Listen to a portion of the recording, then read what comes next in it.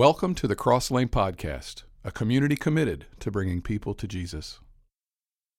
Today we're going to talk about something I think will be of great value to you, and I think it will be of high interest to you as well.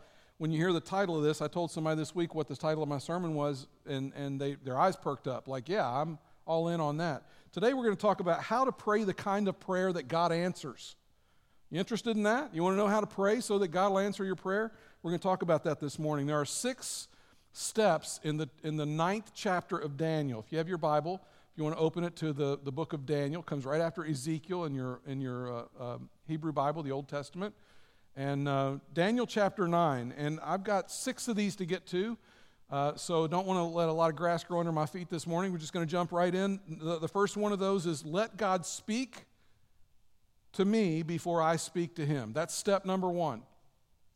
Let God speak to me before I speak to him. This is about listening to the voice of God. You say, well, Brett, that's great. How do I do that? Well, we'll get to that in just a minute. I just want you to know that God always makes the first move in your direction. God is always the initiator. God is always the one who is making a move toward you, and you and I are always responding to God. God never expects you to make the first move. He always makes the first move. Scripture says we love because he first loved us. God loved you way before you ever loved him, because God first served us. We serve because God first served us. He knew we were messed up. He knew we needed Jesus way before we knew we needed Jesus. We give to God because God first gave to us. Everything we have, our health, our breath, our intellect, our brain, everything we have has been given to us by God. God will never ask you to do something for him that he has not already done for you. God initiates, we respond. That is true even in prayer. The reason we pray, the reason we talk to God is because God, first of all, talked to us in this book.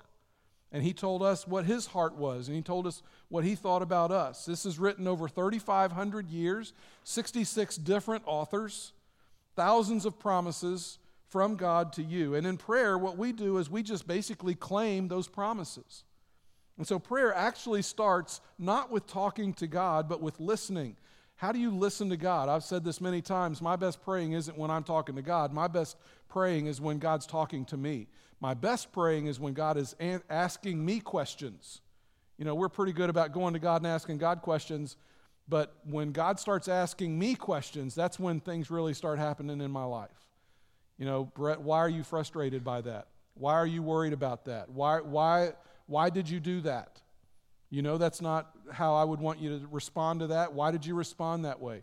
They're not fun questions to answer, but a lot of times that's where I find growth in my life, when God says, hey, you know, what's up with that? Logically, you need to talk to God. You need God to talk to you. When God talks to you, then you're going to know how to pray, when to pray, what to pray, where to pray. Daniel did this. As we see in Daniel chapter 9, that's where we're going to be today. Turn in your Bible. Daniel's an old guy now. He's 85 years old. We first met Daniel. He was 15, and he was a prisoner of war, ripped out of his homeland in Israel, and he's taken off to a foreign land in Babylon. He spends 70 years of his life there. He serves 3 different kings. We've talked about this. He served Nebuchadnezzar, and then he was under a guy named Belshazzar for just a little brief minute. But Belshazzar was young and arrogant and what's the word I'm looking for? Impulsive. And he didn't last long, okay? He offended God, and God took him out. And then Darius the Mede came in, and that's the 3rd king that Daniel will serve. Daniel knew that Jeremiah had prophesied, and he said, you're going to be in Babylon for 70 years, but then I'm going to bring my people back to Israel. Daniel also knows that the people have kind of been rascals, and they haven't necessarily behaved themselves, and they haven't been very repentant. And so what Daniel's thinking is, you know, I know that our people have not been very good, and I'm afraid that God may just leave us here in Babylon forever and not ever take us back home. And so Daniel desperately wants to go home to Jerusalem before he dies. So we're going to pick up the story today in Daniel chapter 9, verse 1. It was the first year of the reign of Darius the Mede. He's the new king, who became king of the Babylonians. Now, just for your information, Babylon would have been modern-day Iraq, and then Persia would have been modern-day Iran. During the first year of his reign, I, Daniel, learned from reading the word. If you have a pen, I would circle that. Learned from reading the word of the Lord, as revealed to Jeremiah the prophet, that Jerusalem must lie desolate for 70 years. You will never pray effectively until you do what that passage says, which is learn from the word of God. The more you know your Bible, the more you are going to have your prayers answered. If you are ignorant of the Scriptures, you won't know how to pray, when to pray, what to pray. You won't know the promises that God has made to you that you can claim for your own. So you have to read this book so that you can learn the promises that God has made to you. John chapter 15 says, if you remain in me and my words remain in you, ask whatever you wish and it will be done for you. He's talking about the Bible there, and you hear that and you think, well, Brett, it sounds like he just wrote a blank check. Well, kind of, sort of, he did. It's when you're immature, when you're young or immature and you don't understand, and certain things get said to you, your mind jumps ahead and you start writing checks, right? It's kind of like if you were to look at your kids and if you'd said to them, hey, I love you and I'll give you anything you need. Well, they hear that and they think, well, anything I need 15 cases of chocolate, right? That's what they think. And you know as a parent, you can't give them 15 cases of chocolate. That's not good for them. That's not good for, no, people are going, no, that's good for me. Really, no, it is. If I'm praying and it doesn't really seem like anything's happening, I need to check and I need to ask, am I staying connected to God? If I'm connected to God, then some good things are going to happen for me. God, is there anything between me and you that is coming between us? Is there unrepentant sin? Have I done something to be offensive to you? Am I living my life in a way that makes you happy? Is our fellowship broken in some way? So stay connected to God, and the question that you ask is, are we in harmony? Am I in harmony with God? That's a great question. He says, my word, is it in your mind? Is it in your heart? If so, he says, ask anything you want.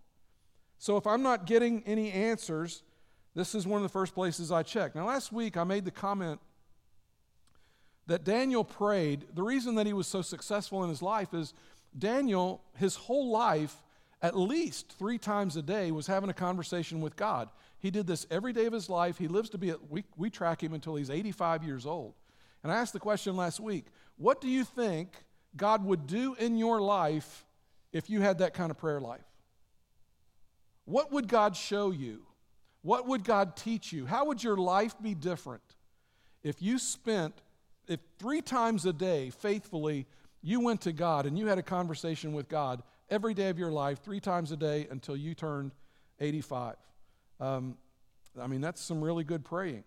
The battle to pray consistently, the battle to read your Bible consistently is one of the most important battles that you will face on a day-to-day basis. And the devil knows that if he can win that battle, he can win the war with you. If you can win this area, you can win the rest of the areas with the devil as well. See, the devil knows as long as he can keep you out of the Bible, and he knows as long as he can keep you from praying, that you're pretty easy to whip. It's not hard. He can push you around. You will be manipulated by moods and critics. You will be manipulated by the approval of other people. You'll have fear and anxiety, and it'll paralyze you.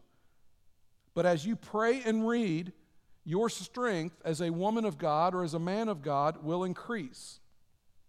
And we saw in verse 1 of chapter 9 that Daniel is reading something written by Jeremiah. Jeremiah and Daniel in the Old Testament, they are contemporaries. They lived at the same time. One lives in Babylon, and one is living back in the broken city of Jerusalem. When they came and raided the city, they took Daniel back to Babylon, but Jeremiah got left in Jerusalem. And so God tells him through Jeremiah, these guys are going to be here 70 years. Well, he actually tells Jeremiah that. They're going to be in Babylon for 70 years. Daniel reads what Jeremiah has written, and it starts to dawn on him, hey, we're supposed to be getting ready to go home. And what he read was this out of Jeremiah. This may sound familiar to some of you. This is what the Lord says. When 70 years are completed for Babylon, I will come to you and fulfill my good promise to bring you back to this place. For I know the plans I have for you, declares the Lord. Plans to prosper you and not to harm you. Plans to give you a hope and a future. Then you will call on me and come and pray to me, and I will listen to you. Now, a couple of weeks ago, I had somebody come to me, and they said, Brett, I got a question for you. A couple of series ago, you did a series where you told us that the Old Testament was not written to us. I said, yes, that's correct. I stand by that. The Old Testament was not written to us. It was written to the Hebrew people. So he said, but you've also been saying that there are all these promises in the Bible and that those promises are made to us. That's true, but I didn't clarify. I didn't make myself clear, and that's really on me. I should have done a better job. Not every promise that is made in the Bible is made specifically to you. This is one of them. We just read a passage that in all likelihood you have seen on a t-shirt or on a coffee mug or something, because it's one of those verses that people have lifted from Scripture, and it's a verse that we like to quote because it sounds great and we want it to be true, and I believe it is true. That verse number 11, I know the plans I have for you, declares the Lord, plans to prosper you, not to harm you, plans to bring you a hope and a future.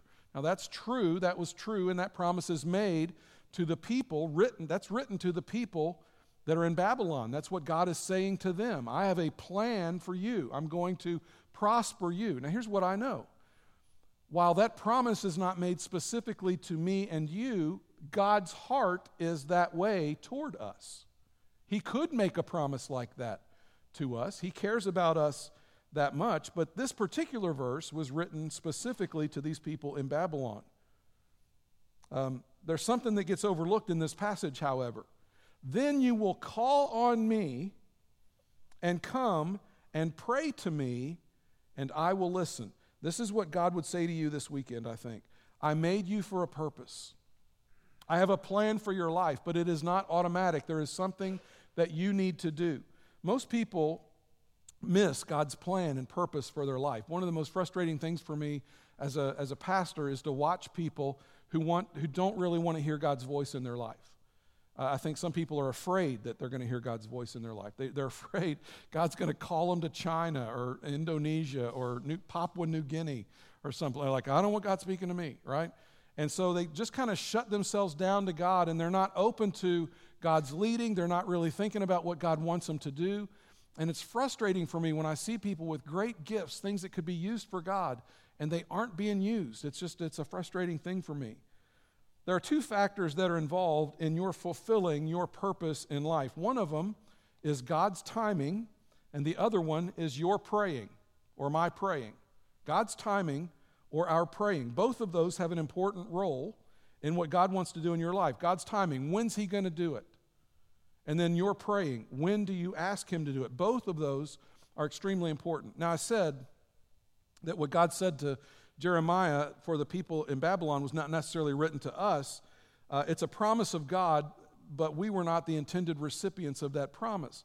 But what was said to the Jews living in Babylon can also be said of us. God says, I have a plan for your life, and I have a timetable. Those two things are true. I have both of those things.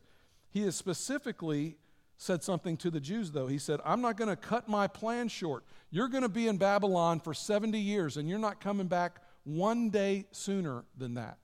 Okay, so God's communicating His timing. And then He says, when the plan is fulfilled and it's time for you to go back home, then you will have something that you need to do. You will need to pray, and when you pray, I will listen. That's what God promises. Now, this is a really important verse in the Old Testament because what we see are two things. We see God's sovereignty, which means He's in control.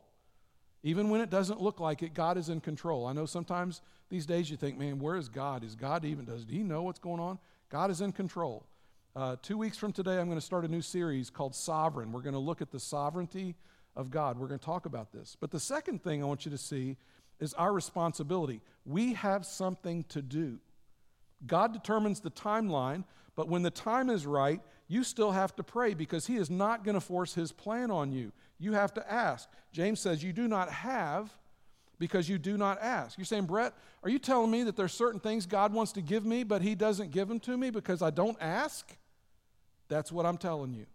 I'm telling you that there might be things that you really, really want, that you've never really gotten serious and gone to God and asked Him for those things, and because you haven't asked for those things, you're not getting them. And you say, well, why would He be that way? I mean, it just sounds like he's it It just sounds like he's just being hard to get along with. Why wouldn't he just, if he's got it, why wouldn't he just give it to me? That's because you don't understand the main thing that God wants from you. And what God wants from you more than anything is your faith. He wants you to have faith in him. He wants you to lean on him. He wants you to count on, trust in him. He wants you to talk to him. If you want something, he wants you to come ask for it. You know what, moms? Some of you have cookies in the cupboard. And it might not even, it's not on your mind at the moment to give cookies to your kids. You've got them. You could give cookies and milk in the middle of the day if you wanted to. But suddenly your 5-year-old comes in and says, Mommy, I want a snack. Could I have some cookies and milk? And depending on what time of day it is, and you've got them there to give to your kids, right? That's why you buy them. So you think to yourself, or do you buy them for your husband? Is that why you buy them? That's probably why you buy them.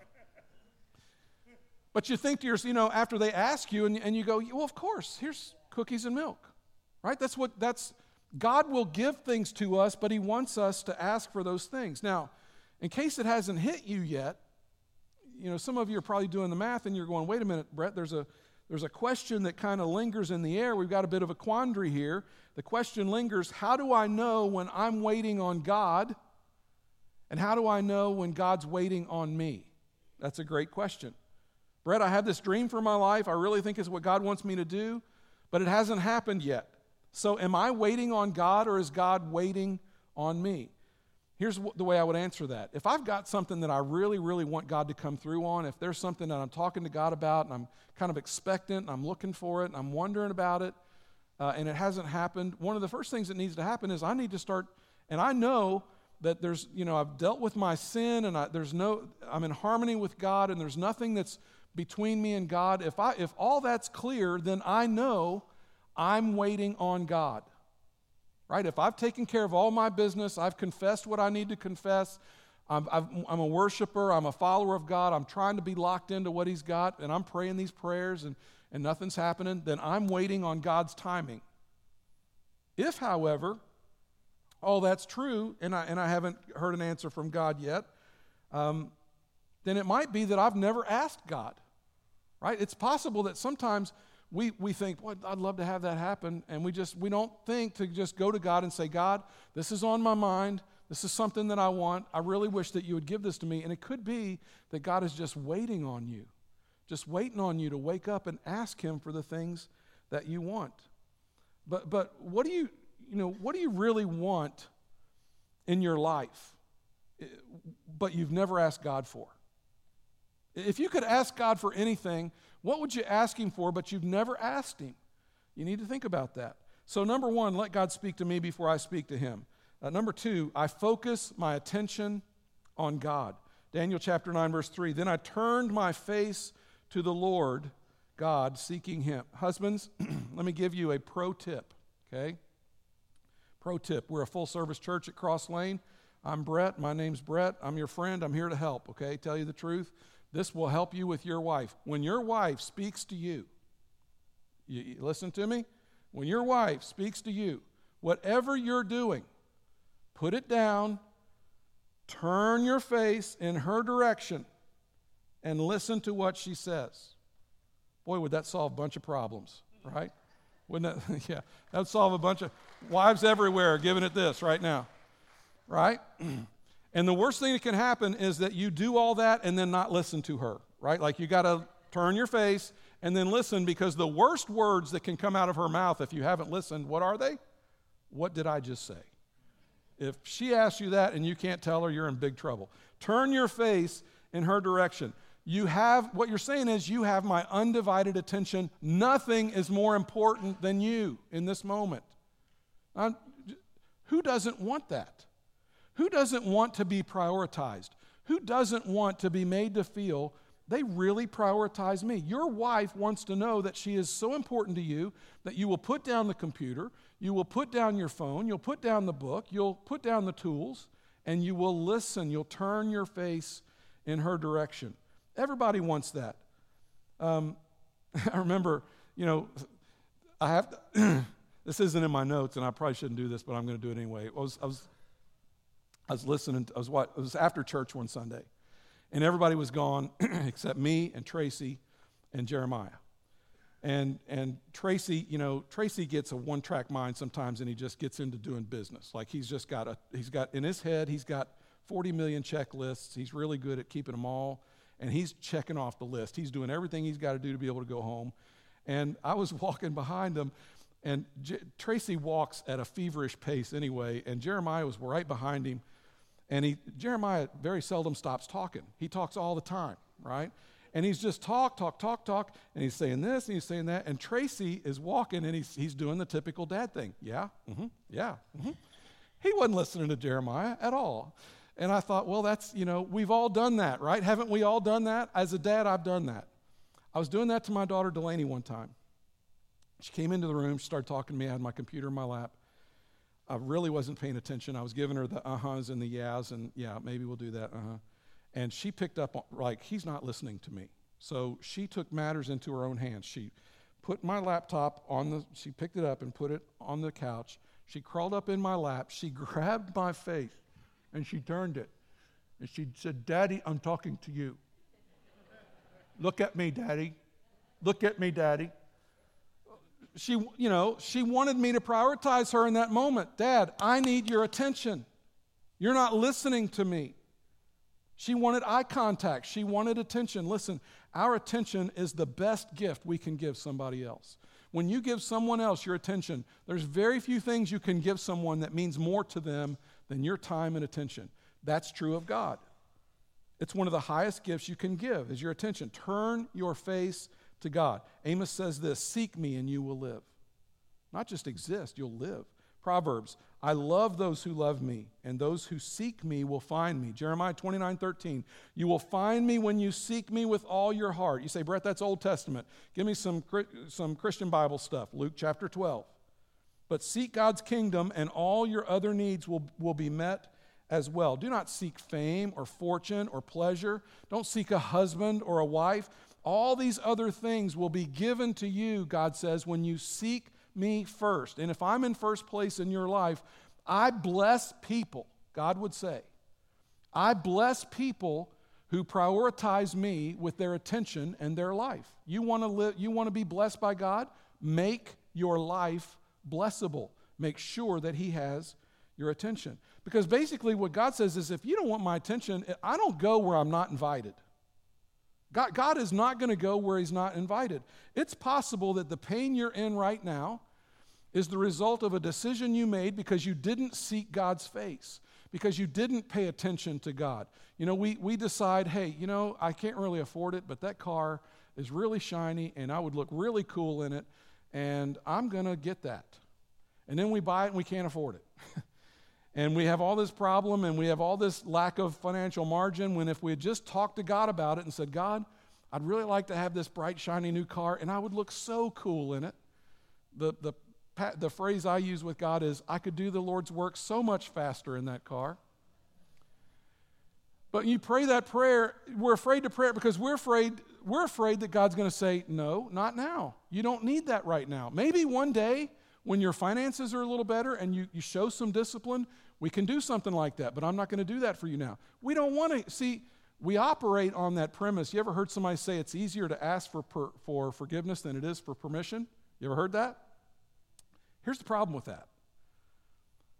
When you're asking forgiveness, you've probably already gone through some pretty severe consequences that could have been avoided had you just asked permission.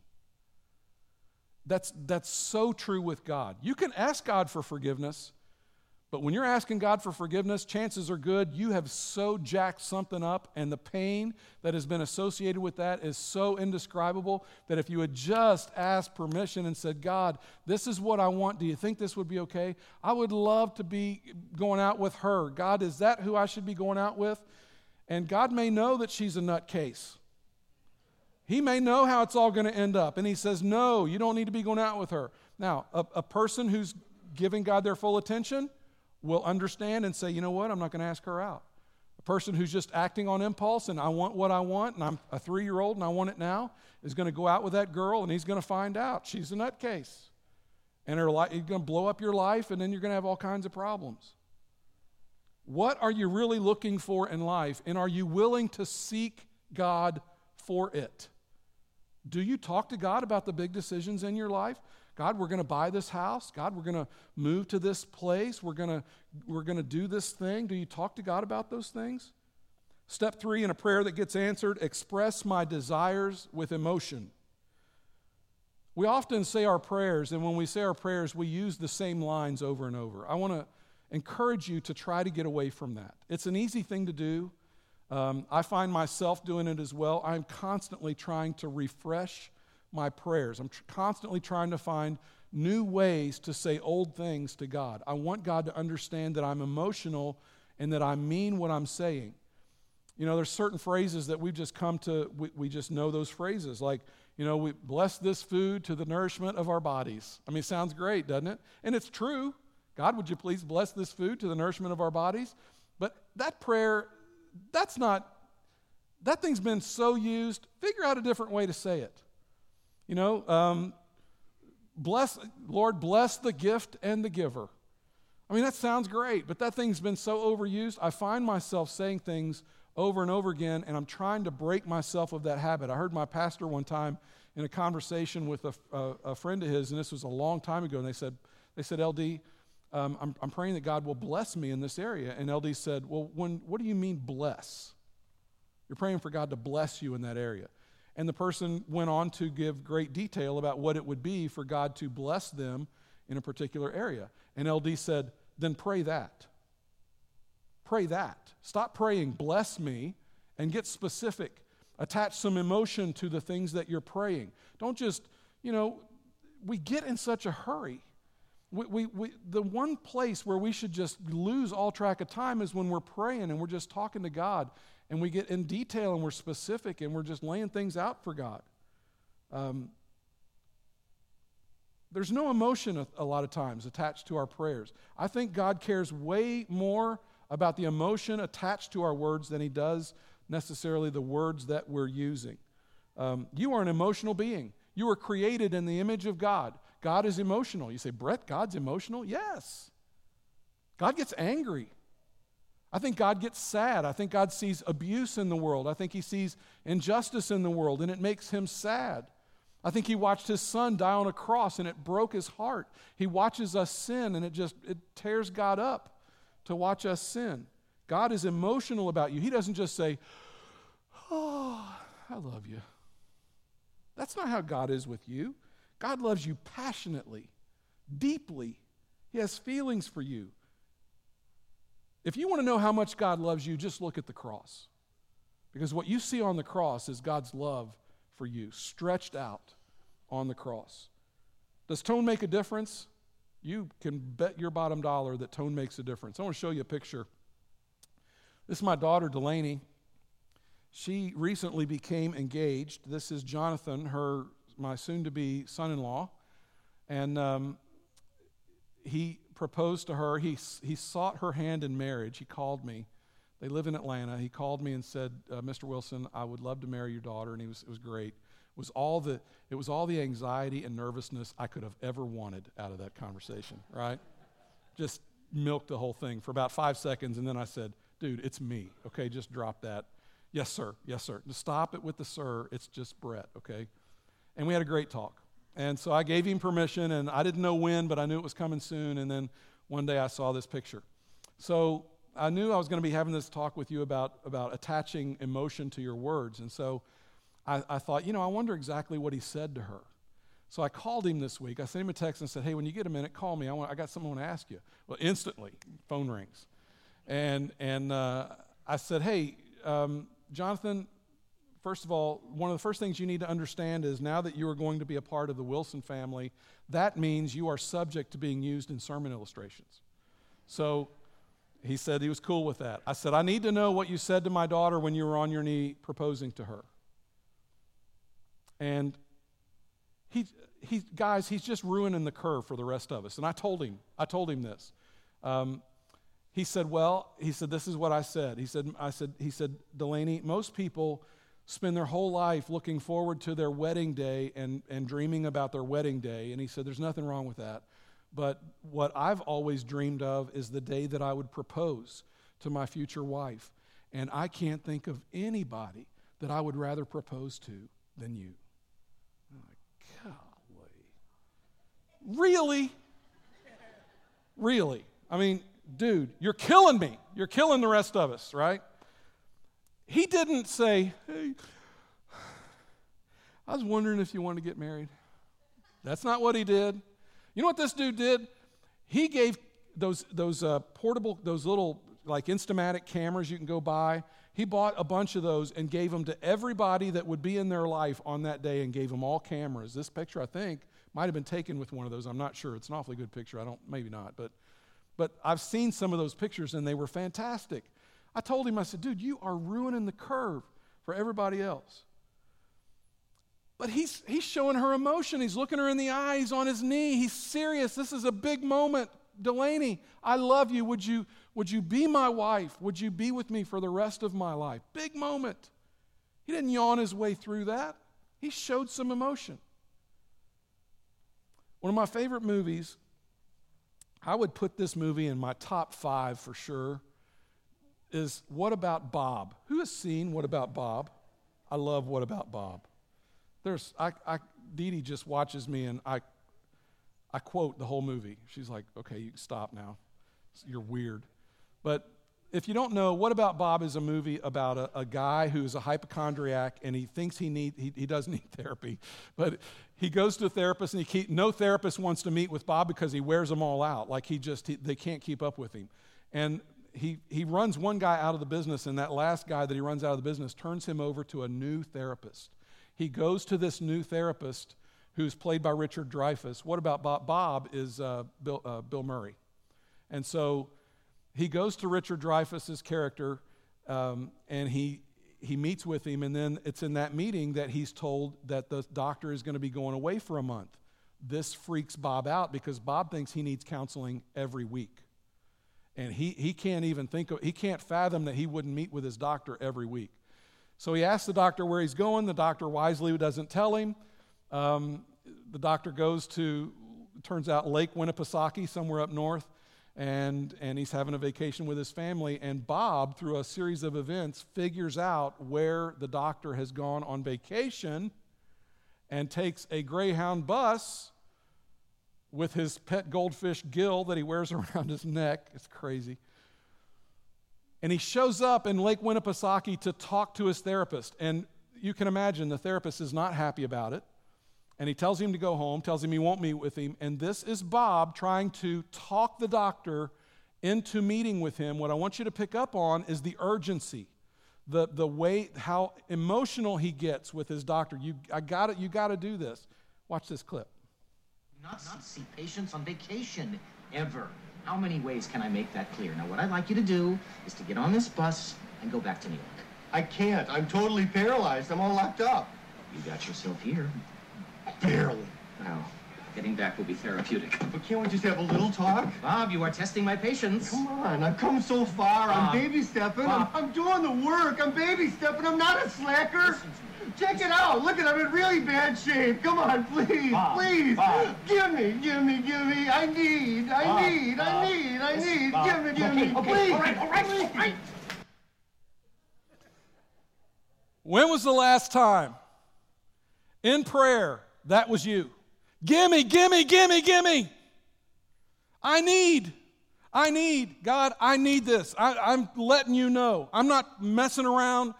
I need this. We complain that God doesn't take care of us sometimes and give us things, but we don't often pour ourselves out like Bob is to that doctor. Like, give me. Daniel chapter 9, verse 3. I turned to the Master God, asking for an answer, praying earnestly, fasting from meals, wearing rough burlap, and kneeling in the ashes. I poured out my heart, bearing my soul to God. When was the last time you bared your soul to God? And you just poured yourself out there, and like it was a matter of extreme urgency. Daniel is pouring out his heart. God, I want to go home. Jeremiah predicted that this would be the case. He predicted that they would cry out to go home. We read this in Jeremiah. In those days, at that time, God's decree, the people of Israel will come, and the people of Judah with them, walking and weeping. They will seek me, their God. They'll ask directions to Zion and set their faces toward Zion. They'll come and hold tight to God. America needs to do that right now. You may need to do that right now. Start back home. God answers that kind of prayer. When God's people come together and they join together through tears, through their weeping, through their sorrow, through their repentance and their unity, God answers those kinds of prayers. Here's a question. Is there anything in the world that bugs you so much and breaks your heart that you would talk to God about it like that? Is there anything that so moves you that you would carry it with extreme urgency to God? God, you got to show us the way. You got to take care of this for us. Express your desire with deep emotion. Number 4, demonstrate my seriousness. It's very much like the third one. Demonstrate my seriousness. When you're praying about something, you need to signal to God that you are serious about it. Say, Brett, how do I do that? In the next part of this verse, Daniel mentions 3 ways that he signals his seriousness to God. 2 of those I don't think we do anymore. I don't know that if they're practiced anywhere in the world. Maybe they are, and I don't know it, but I don't think they are. And then the other one is a spiritual discipline that has been going on for years, and we still do it today. Daniel chapter 9, verse 3. So I turned to the Lord God and pleaded with him in prayer and petition, in fasting and in sackcloth and ashes. Now let's talk about sackcloth and ashes for just a minute. This was done to show heartfelt sorrow or repentance. You would put on sackcloth, which was made of black goat's hair. Really itchy, sticky, uncomfortable to put it on. It's just put it on, you just instantly want to take it off. And then they would put on sackcloth, and then they would sit in ashes. And they would grab the ashes up with their hands, and they would throw it up on their hair and up on their head. They would put on sackcloth and ashes. This was a level of debasement. They were trying to reach humility. They were trying to show God how serious they were. Fasting is something that is still done today, although it drives me nuts. Marketers have seized on this word fasting, and you hear the word fasting today in a way that it should not be used, and I want to correct it in here. Fasting is not when you stop eating. Okay? We call that you stopped eating. That's what that is. Fasting is when you stop eating, and instead of eating in that time, you pray instead. You use the time that you would eat, and instead you pray. What are you doing when you do that? You're showing God, I'm really serious about this. I'm so serious about this that I'm going to pass up one of the 3 meals that I eat in a day just to spend time with you and show you that this matters to me. Now, most of the time it's food, but there's a place in the Christian Bible where Paul's writing, and he refers to a sexual fast between a married couple, where they would abstain from sexual intercourse for a time, and refers to it as a fast, to which all the dudes in the room right now are going, that would show my seriousness right there, right? If you're going to abstain and you're going to pray, God, I'm serious about it. Would you please listen to what I'm saying? Jesus, when he was getting ready to do a miracle, he said, this is so serious, this one only happens by prayer and fasting. Why? It was serious. When you're willing to go without food to connect to your God about something that is on your mind, that shows God you are super serious about it. Moses fasted. The Israelites fasted. Daniel fasted. Nehemiah fasted. Jesus fasted. The early Christians fasted.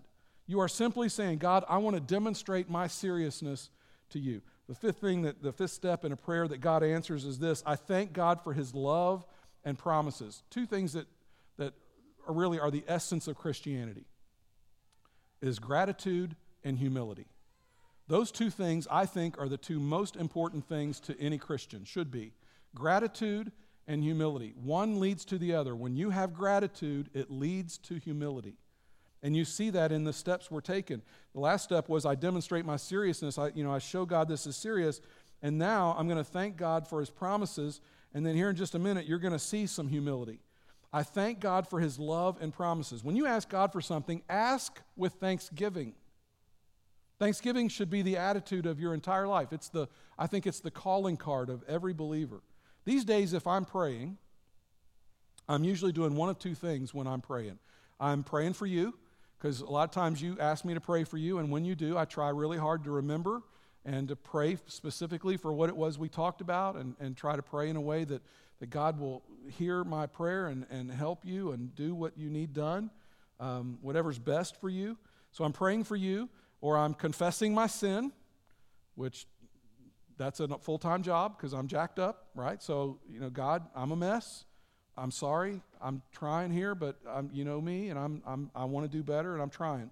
Or I'm giving thanks for things that he has already done for me. What I've discovered as I really pay attention, I'm not really asking God to do much for me these days. I very seldom pray prayers about, God, would you give that to me? Or, God, can I do this? Or my prayers don't go there. My prayers are about you. My prayers are about confession, and my prayers are about thanksgiving. God, you have been so good to me. How could I ask you for anything? God, if I died today, you have given me a full life. I have had great people in my life. I have got great experiences. You let me pastor a church, God. I'm full. You don't have to do anything more for me. I'm perfectly content. I'm happy. Thanksgiving should be the calling card of the life of every believer. Daniel reminds himself of how good God is. Lord, you are a great God who causes fear and wonder. You keep your agreement of love with all who love you and obey your commands. You are faithful when I'm not. I'm flaky, Lord, but you are not. But Lord our God, you show us mercy and forgive us even though we have turned against you. God, I'm grateful that you are loving and merciful and forgiving. Step number 6, once you're grateful, the next step is humility. I humbly confess my sins. Now, to confess is just to admit.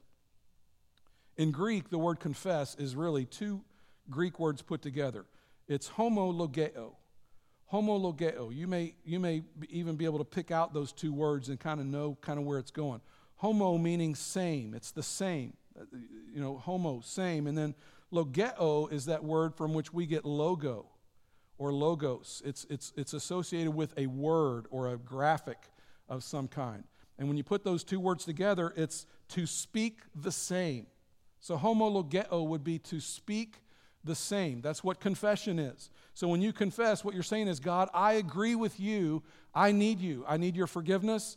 I need Christ's blood covering over my life. I need you. I can't do this without you. I agree with you in that. God responds to humility with blessing. But God says, I oppose the proud. That's what the scriptures say. God is opposed to the proud. I would just offer you this. This is free. I'm a full-service pastor. This is a full-service church just trying to help you out. Anytime you're told that God opposes a specific behavior, would be a good idea to stay away from that behavior. And God says, I am opposed to the proud. Now, what I want to do for the remainder of my time is I want to read to you some scripture. It's going to be fairly lengthy. The standard response to that is, okay, Brett's reading scripture, I'm going to turn off now, I can go to sleep. No, I want you to stay locked in, because what I want you to hear is I want you to hear him confessing. I want you to hear how specific he is. All right? So don't go to sleep on this. This is important. Stay with me through this. We're almost done, okay? We have sinned and done wrong. We have been wicked and have rebelled. We have turned away from your commands and laws. We have not listened to your servants, the prophets, who spoke in your name to our kings, our princes, and our ancestors, and to all the people of the land. Lord, you are righteous, but this day we are covered with shame. The people of Judah and the inhabitants of Jerusalem and all Israel, both near and far, in all countries where you have scattered us because of our unfaithfulness to you. We and our kings, our princes, and our ancestors are covered with shame, Lord, because we have sinned against you. We have not obeyed the Lord our God, or kept the laws he has given us through his servants, the prophets. We have not sought the favor of the Lord our God by turning from our sins and giving attention to your truth. The Lord did not hesitate to bring the disaster on us, for the Lord our God is righteous in everything he does, yet we have not obeyed him. Our sins and the iniquities of our ancestors have made Jerusalem and your people an object of scorn to all those around us. What he's saying there is people have been making fun of us in other lands. Give ear, our God, and hear. Open your eyes and see the desolation of the city that bears your name. We do not make requests of you because we are righteous, but because of your great mercy. Now, how does God respond to a prayer like that? How does God respond to a person who prays these 6 steps that I just showed you? I want to show you. Daniel chapter 9, verse 20. I went on praying, which means he didn't just stop here. He kept going. I went on praying and confessing my sin and the sin of my people, pleading with the Lord my God for Jerusalem, his holy mountain. As I was praying, Gabriel, whom I had seen in an earlier vision, came swiftly to me at the time of the evening sacrifice. So Gabriel shows up. That's pretty serious when Gabriel shows up. He explained to me, Daniel, I have come here to give you insight and understanding. Check this out. The moment you began praying, a command was given. And now I am here to tell you what it was. For you are very precious to God. There it is. You are very precious to God. God would say that to you this morning. You are very precious to me. Listen carefully so that you can understand the meaning of your vision. That is exactly what God would say to you. You're precious to me. You say, Brett, I'm not Daniel. He's talking to Daniel. I know. But I know that this prayer will work for you the same way it worked for Daniel. And the reason I know that is that the formula in this prayer is given elsewhere in Scripture, and it is given for everybody. It's not just written to Daniel, it's written for everybody. This is one of the most famous promises in the entire Bible, and before I read it, I just want to touch on the fact that it is also one of the most misunderstood and most misquoted verses of Scripture. You've seen this, you've probably seen this on a plaque or something. I've heard politicians hijack this verse and try to apply it just to America. This verse, it could apply to America, but it could apply to anybody, any country where there are believers in God. This is 2 Chronicles chapter 7, verse 14. It's going to be familiar to you. If my people, who are called by my name, humble themselves, that's confession, and pray, that's that pleading we were talking about, and seek my face, and turn from their wicked ways, then he says, if you will do 4 things, I will do 3 things. The 4 things: humble themselves, pray, seek my face, turn from their wicked ways, then I will hear from heaven, I will forgive their sin, I will heal their land. I don't know what kind of healing you walked in here this morning needing, whether it's a healing of your mind or your heart or your body or your business or your finances or your relationships or your fears or your family or your marriage. I don't know what you came in here this morning needing to have healed. If my people who are called by my name will humble themselves, I blew it, Lord. I simply blew it. I let you down. And pray, God, I'm pleading. I'm begging you. And seek my face. God, you've got my attention. I am looking at you. You have my undivided attention. And turn from their wicked ways. I will hear from heaven. I will forgive their sins. And I will heal their land. Our country needs this. We need this. That's how you pray a prayer that God will answer. Now, before we close, I just want to tell you 2 things. First of all, I have to be in central Kentucky by mid-afternoon.